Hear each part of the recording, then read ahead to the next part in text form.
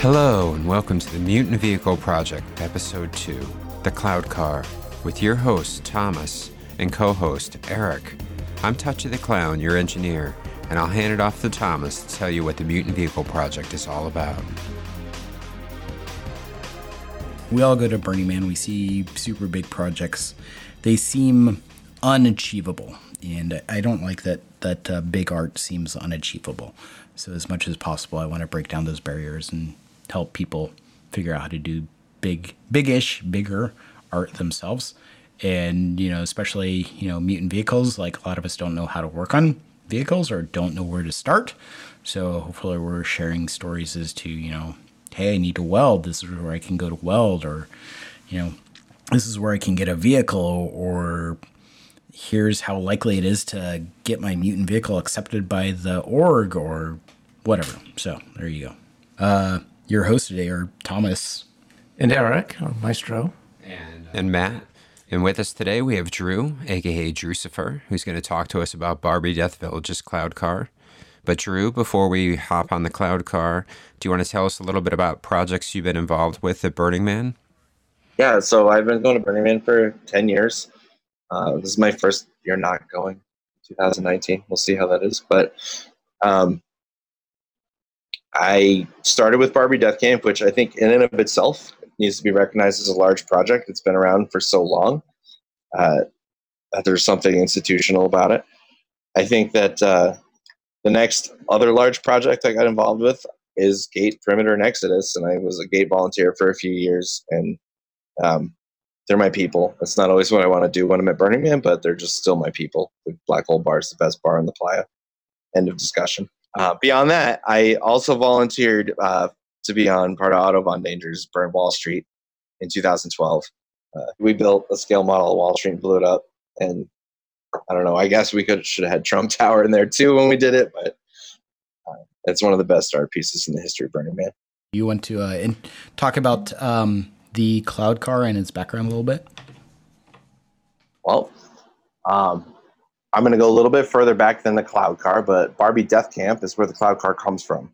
Barbie Death Camp is a solid camp that has been contributing at Burning Man for probably 10, 15 years before I decided to show up. The camp's had an art car before, or had an art car for a long time. That's not this art car. Is that the whorehouse? That is the Barbie's whorehouse, which started its incarnation at Burning Man as Thailand. And Thailand was a double-decker pickup truck with a huge-ass flamethrower over the back and a bunch of ties tied to the railings. Can you explain what double-decker pickup truck means? Sure. It's a fairly agrarian or redneck, however you want to say it, pickup truck. We're talking a pickup truck with a lumber rack on top or something? Yeah, so they welded a set of stairs from the tailgate down to the ground level, essentially a few inches over ground. And then they built, I guess you could call it a lumber rack over the cab. It's not a big pickup truck. It's like a F-100 from 1914 or something, at least. But so it's a small deck on the top, right over the cab of the truck, and then it's got a nice staircase down there to the bed, and from the bed you can have a nice, easy fall or walk off the tailgate onto the ground. So it's basically a 2-story pickup truck with a staircase, and it used to have some really huge ass flame effects on it, like inspirationally big. It's evolved with rules from the DMV. As the DMV rules changed, that vehicle had to change because it literally used to just be a thing covered in ties called Thailand. So we'll get back to the DMV in a little bit, but so what led to the Cloud Car? The Cloud Car, Barbie Death Camp grew. It was Barbie Death Camp for like the first decade of its life, but then it turned into Barbie Death Village, which anybody listening probably has spent enough time reading the Burning Man website to know what this means. But a camp is a camp where you go camp with your friends. A village is when a bunch of people are like, hey, my camp and your camp should camp next to each other. And so then you can do a different set of paperwork with a different group of volunteers at Burning Man, and you can get a lot of a large space for 5+ camps to hang out together and create kind of a shared image of what their neighborhood should be. So as Barbie grew to a village, we needed more damn space to drive people around. And so the cloud car became, hey, we should have a second art car, turned into the cloud car in 2012. We wanted our camp, our camp had an art car growing up. So it was used to being able to drive deep playa with everybody and everything, bring the stuff that you can bring on a truck, food to serve people, and kind of set up a temporary spot in the desert to throw a party. And then the camp grew from 30 people to 300 people. And that necessitated making some more space to move more people, and also more volunteers that wanted to have their hands in things. And so when you just create another piece of art sometimes because you need some more space. And that's actually where the cloud came from, I think. Interesting. So I am curious why a cloud car, and in part also this is a second question which actually I'm directing towards Thomas, is that I think he mentioned something about the DMV and the concept of cloud cars in general. So what Eric is alluding to is there's a DMV call, or a mutant vehicle call last year pre-burn, where they're like, hey, first time mutant vehicle owners or returning mutant vehicle owners call in, and we'll talk a little bit about mutant vehicles.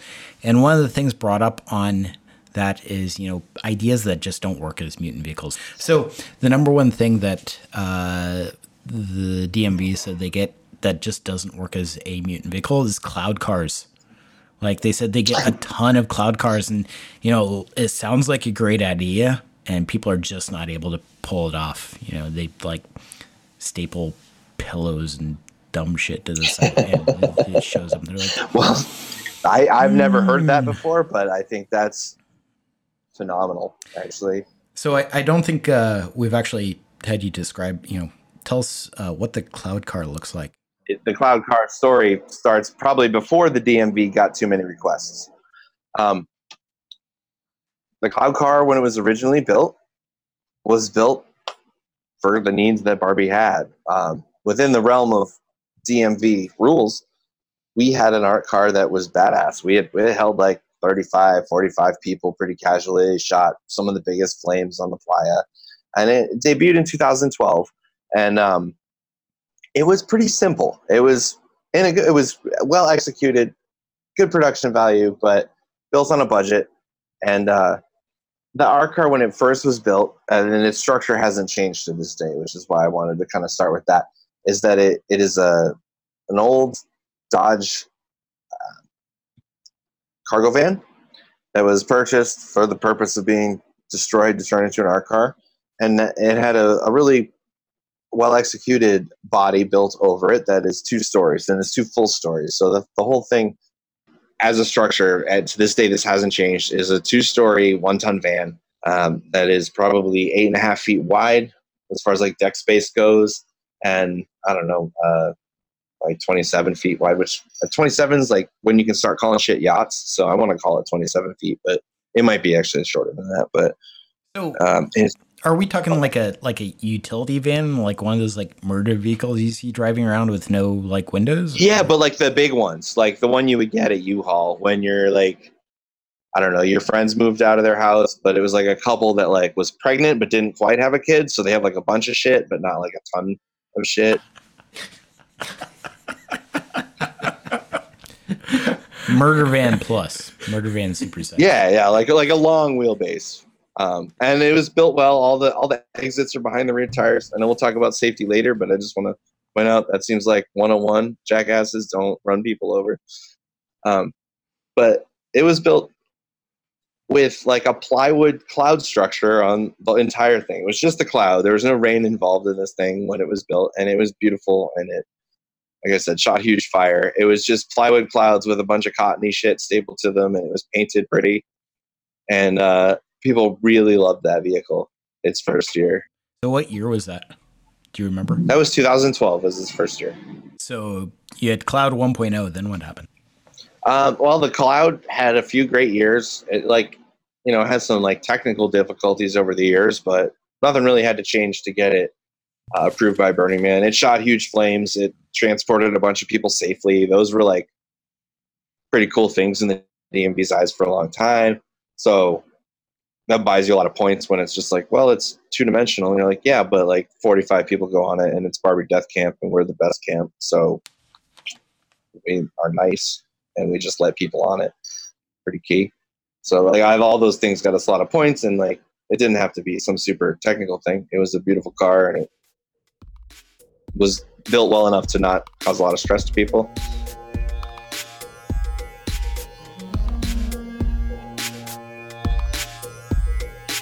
So how did you end up getting involved in being the guy for Barbie Death Camp? 2014-ish, 15-ish. Two things happened. One, I am comfortable driving large trucks, which will get you into trouble with Burning Man communities, because they'll be we have this large truck no one wants to drive. Who will drive it? And you're well, I live on the East Coast and I don't have a car. So sure, I'll drive the big idiot truck. And I just volunteered to tow this art car over the Sierra Nevadas a few times. And at some point, somebody offered art car insurance. And I want to say it was 2014 or 15. And the person that had originally been doing the paperwork and signing their name with the DB was really concerned, because they thought that the threat of insurance on an art car meant that art cars would suddenly be a deep pocket and much more likely to be a target of being sued. And so they didn't want to have their name on the art car. So following Drew's comments about concerns about liability of the Cloud car and having to get insurance for it, we took the opportunity to look and see what options there were for insurance, and if that's really something that people should do. First, I reached out to the Mutant Vehicle Owners Facebook group and asked, just out there what people do, and I got a range of responses. Some people don't do any. Some people said, hey, look at the back of your ticket. It says pretty clearly you're on your own, and if you get hurt, it's on you. And then I had other people say, we definitely get insurance. I had somebody who claimed to be a lawyer say, the Burning Man waiver has very little power, and I wouldn't rely on it. So some people get insurance. I think a lot of people don't worry about it. One thing that was pointed out, two different people pointed at one insurance agency that they went through. So I took the opportunity to reach out to Amber St. Denis with the Crimson Business Insurance Agency, and she has actually supplied insurance for mutant vehicles at Burning Man for a number of years, starting about 2010. She's been offering this through the Crimson Business Insurance Agency. So I called her up and talked to her a little bit, and she said 2018 she supplied insurance for 100 art cars at Burning Man.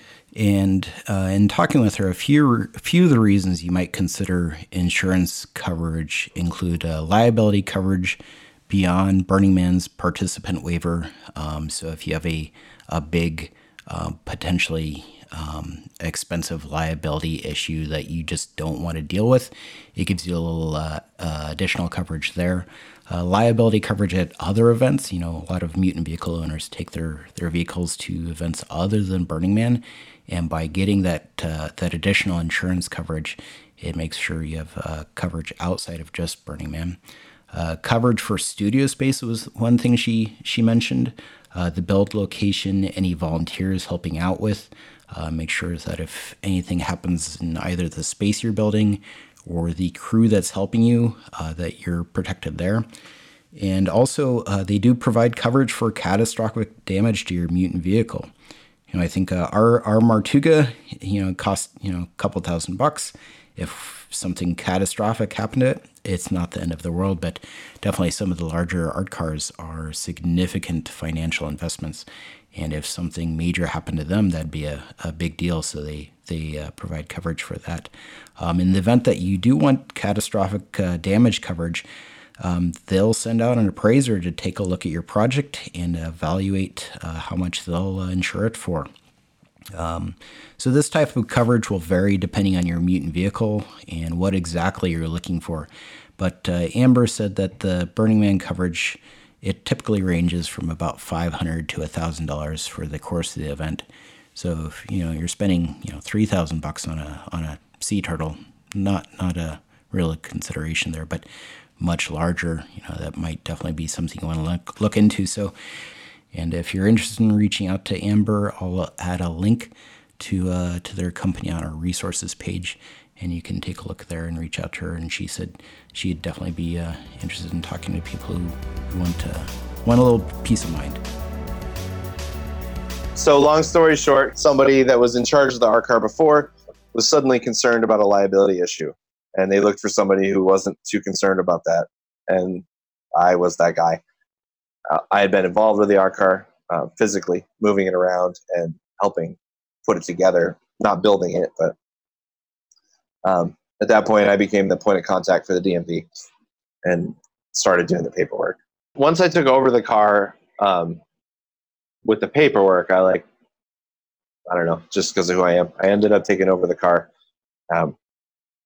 in its whole aesthetic. So what prompted you to? I know that you did quite a revision on the design of the piece, and what prompted that? Sure. So over the last few years, I think, it's always a thing you could say, Burning Man, but the DMV's rules for what art cars do and don't get included or asked to, come to the playa, it is that the bar is continuously being set higher. And, for whatever reason, a bunch of reasons, just aesthetically, without any argument of right or wrong, our car just didn't fit the criteria they were looking for. So I didn't necessarily always agree with it, but there's pretty clear rules about what makes a good art car that's going to get an invite and what makes an art car that's not going to get an invite. And so, as they evolve those rules, your car can just kind of fall out of that. And our car, they just fell out of that. So what was your approach to this issue? When it became apparent that the car had to make significant changes, I daydreamed a bunch of stuff, and we, as a camp, raised a bunch of money and did a total rebuild. And what we tried to do is add essentially computer-controlled LEDs throughout the car. We're going to change the clouds on top would be rain clouds, and down at the bottom on the lower story of the vehicle, it would just be rain. Which would be all sequenced LEDs. And we did a pretty good job of it. It had its flaws, but that was the next goal, is to just try to make it more visually appeasing and attractive when you saw it in the night skyline than what it was before.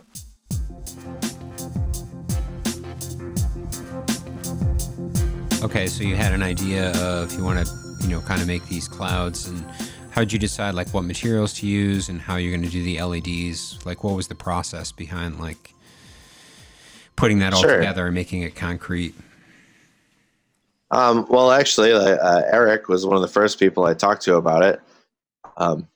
Eric's a great visual artist, and so now it's episode 2 of this. Everybody's just going to email you all the time. Eric being when they have an art car idea. Maestro of the Mutant Vehicle Project. That's it. I wasn't going to give that. But so I messaged him, and he came up with some pretty good inspirational pictures, and that was because I have this idea, and I'm a finish carpenter for a living. I build cabinets, and it's hard for me because I have 1,000 ideas. So then I talked to Eric, and Eric can kind of put those ideas out on paper. And then once I see them, I say, yeah, that's what I was talking about. And once I have a visual representation of them, it was easier for me to break them down into components. And I think that's what's one of the most important things with an art car is having a team. As somebody grew up kind of in the carpentry world, my idea of a team is a little different than the idea of a team that a lot of burners have, which is a learning experience for everybody. So because you can't just be like, yeah, I'm in charge, and if you argue with me, I'll throw you off this fucking roof. And that's the end of it. So 2 questions here. I wanted to know about so what you called me in to help you do sort of the illustrative work for your project. Sure. What was the next thing that happened after I took your ideas and did a rendering of them? That made it a lot easier for me to be able to see whatever we were talking about would look like in the real world. So what we did is once we had Eric's renderings, we built plywood clouds that were backlit with LEDs and covered in like a translucent fabric. And we attached those to the upper story. And on the bottom story, what I designed was essentially just like long strands of rain. And so there was like, in the original, once we finally put this together, there was like, I don't know, 6,800 addressable RGB lights in this entire system. And it ran off it sipped. You could run it off of one Honda EU2000. It was like about peak, but you could do it. Wait, I don't know what's kind of like. Wait, so talk more about 6,800 addressable LEDs, because I don't know that everybody quite understands what's involved in like animating that many LEDs. Once we figured out once we kind of like had an idea, and I say we, it was like mostly me, and then I would just bounce it off of my friends' heads that I respect them, but also other people, including the people that were going to be in charge of the money for this whole process, because it was a shitload of money. And what we did was, you got to research what's available before you start these projects. Like I do fine woodworking, and I work for some people that don't have a budget, and in that case, you just like do stuff. And that's cool. And it's super fun. But when you're doing this with a budget, what you got to do is have a really solid plan. And then, I spent like a bunch of time on balancing a bunch of different things. Like I have a good idea of how to program LEDs. Basically, it had to turn into a computer, right? Like when you're trying to deliver it. So 6,800 individually addressable LEDs means that we can tell every LED in this huge array which shade of what color to be at any given time individually. And so what you got to do is find the piece of software that lets you do that. The software Drew used was LightJams, which allows you to map out the layout of your physical LED system and then apply various patterns and visuals to the layout. For instance, you can run a movie as your visual, and the program determines what color each LED pixel should be at any given moment. The software will then take care of communicating with your LED controllers, which in turn send out the appropriate electrical signals out to your LEDs. The software will work with all sorts of communication and LED standards, including the ever-popular WS2811 addressable LED strips. To connect the computer to the physical LEDs, Drew used Pixlite, P-I-X-L-I-T-E LED controllers. There are probably a number of controllers out there that do the same thing, but the Pixlite seems pretty straightforward to set up. You'll have to wire up your LED strands to the board and then plug the board into a network via Ethernet cable. Any computer on the network can then access the board and interface with it over a variety of standard protocols, of which LightJams is first in. You'll also have to supply power to all the LEDs, which requires a bunch of 5-volt power supplies to be in the mix.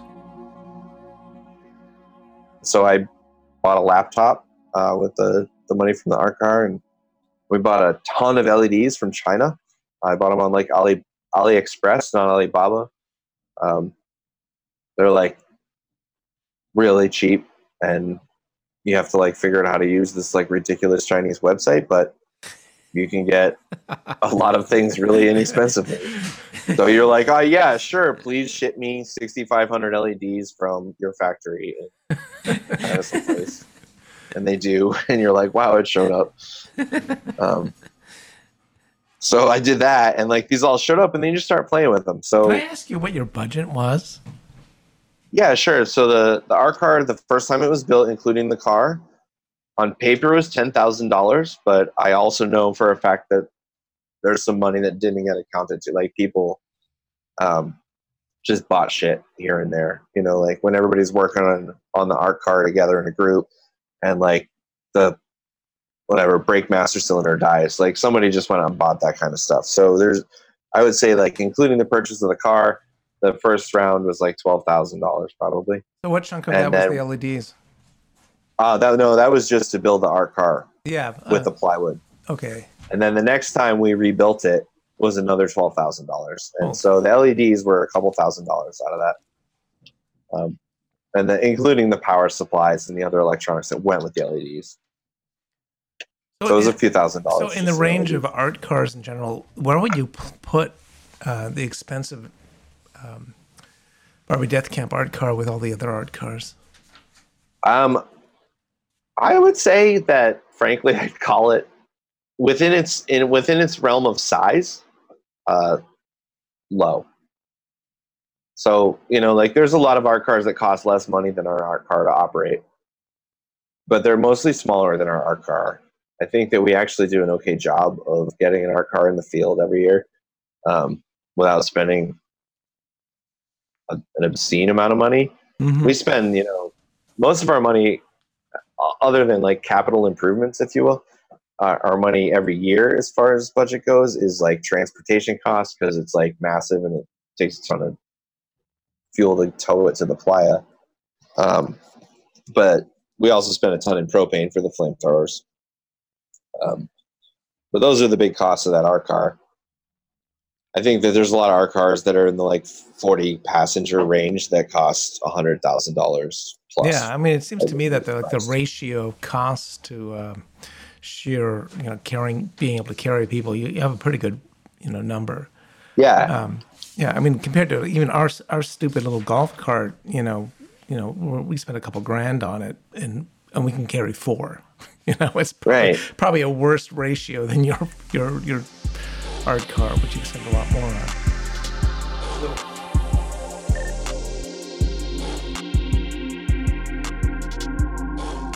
Oh, where did you store the cloud car? I mean, how do you get it onto the playa? I mean, you are on the East Coast, at least back then. I mean, now you're on all 4 coasts. The art car, when it was built near Sacramento in California.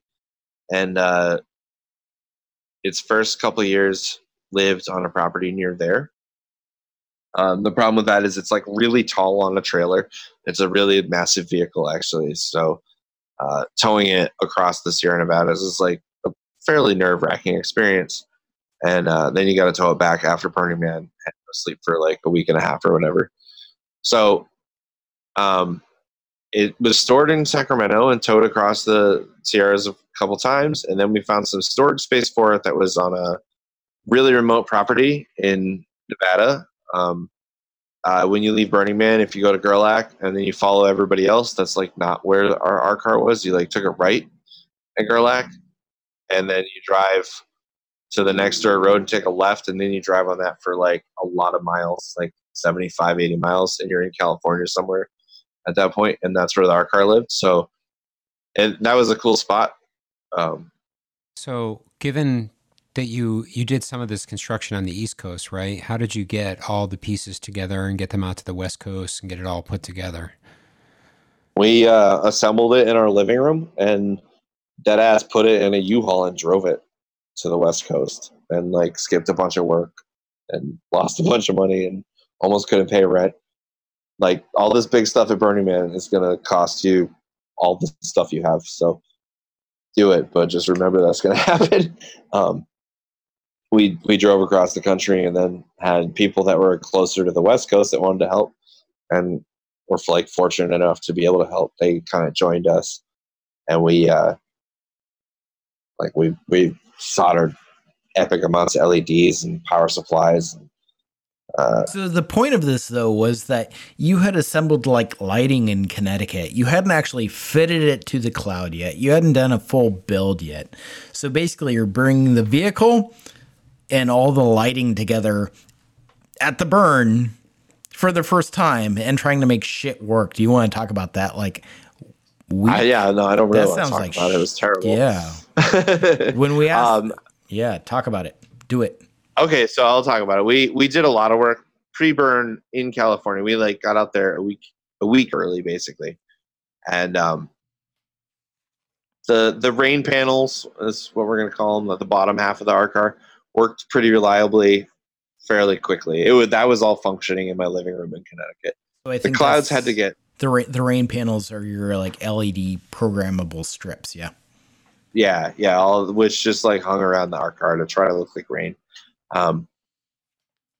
They and there was a bunch of clouds which we had cut out of plywood and started to look into puffy clouds, but they also had to have LEDs laid into them, which all had to be like wired together. So we had about a week before Burning Man that year to wire all that together. Some pretty good crew, people that knew what they were doing and people that learned quick. So, I mean, ostensibly, like all the panels worked individually. Then when we got them to Burning Man, screwed them together. The upper half of the art car didn't work that great, but the bottom half worked badass. So screw it, we got it working enough through some backlights on the clouds. Design some redundancy in your art cars. Like if your upper lights fail, if your like super fancy computer addressable lights fail, like make it so that you could just like send somebody to Reno to buy a bunch of LED lights and stick them behind your decorations and backlight the shit out of everything and have it look okay. Like have an okay option, I guess. This is a side note there. Because that was like one of the things I did. When I built this, the clouds were like a plywood frame with some cross pieces full of LEDs, but they're also like, we picked out the color of the material based on that covered these like cloud frames based on the fact that if I just stuck an LED, like a fucking work light, I don't give a shit, whatever the hell is lying around, flashlights, LEDs, glow sticks, whatever the hell people at camp like forgot that they weren't watching or whatever. We just stuck it all in there. And the first year we got through DMV, no problem. Like the bottom half was badass, and the upper half they're like, yeah, you should work on that. We were like, yeah, like it didn't work the way we wanted it to, so we improvised it and we got it all going. But we essentially had a week to solder all that shit together, and then we took like an extra 3 or 4 days of the ply to solder it together. And then like everybody's just at Burning Man and kind of like fucked off. And there's only like 2 people really trying to get it done, and you like recognize the insurmountable task, and you start just going like, all right, how are we going to just make this fucking work? Which I don't know how to spoil anything for anybody, but it's like how a lot of big art ends at Burning Man.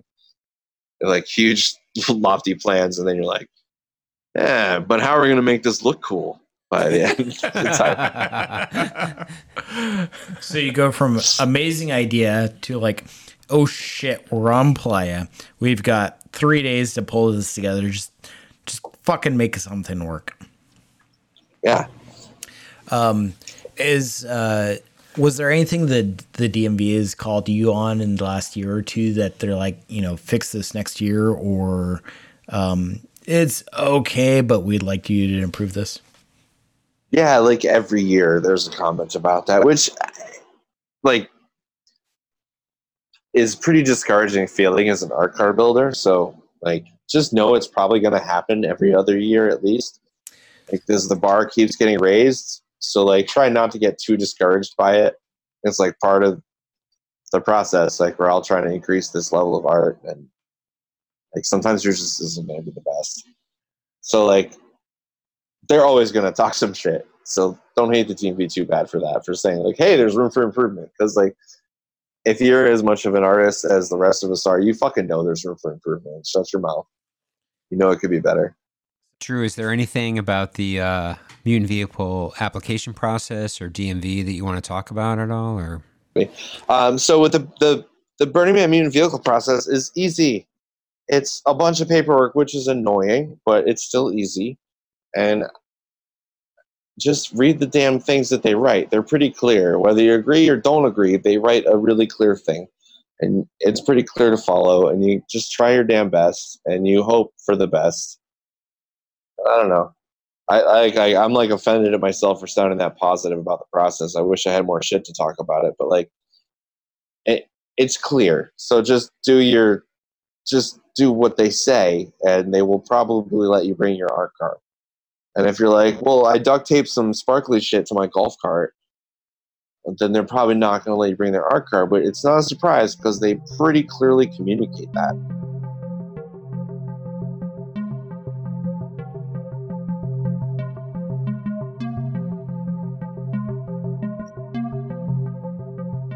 Oh, I just wanted to, I don't mean to drill down on this again, but I wanted to really see what the, all this work that's gone into this thing. What was the experience like once you were out there and the whole thing was going and the people were seeing your vehicle? How did that feel?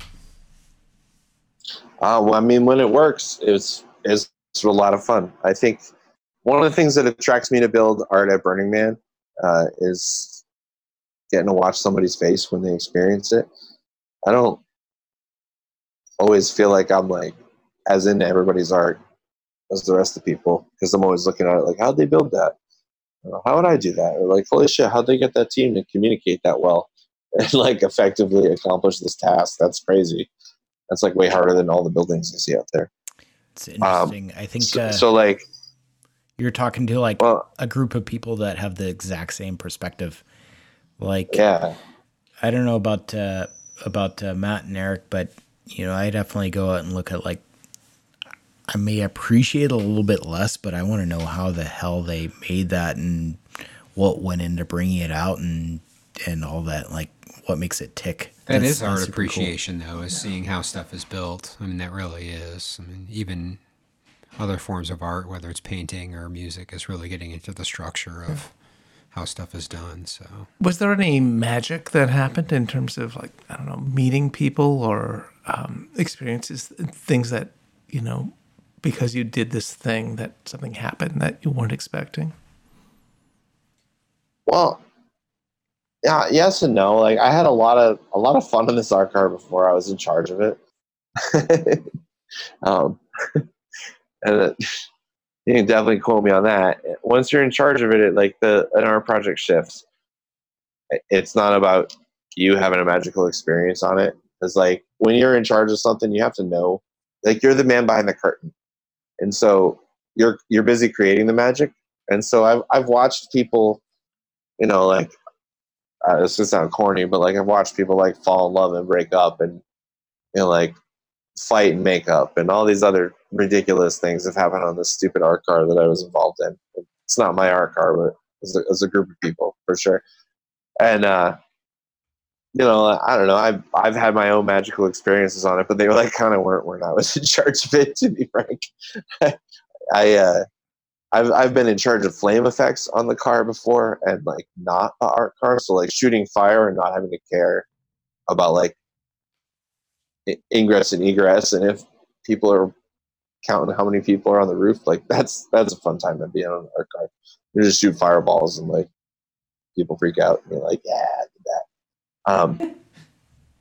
Those are my best times with the art car. Once you're in charge of it, I think like you're not trying to have a magical time, and I think that all of us that like, and you guys too, right? All of us that build Burning Man, like the magical time for us isn't like, ooh, this art piece gave me some vibration that I felt in tune with. Like that doesn't fucking happen for me. Like I just don't. That does not happen.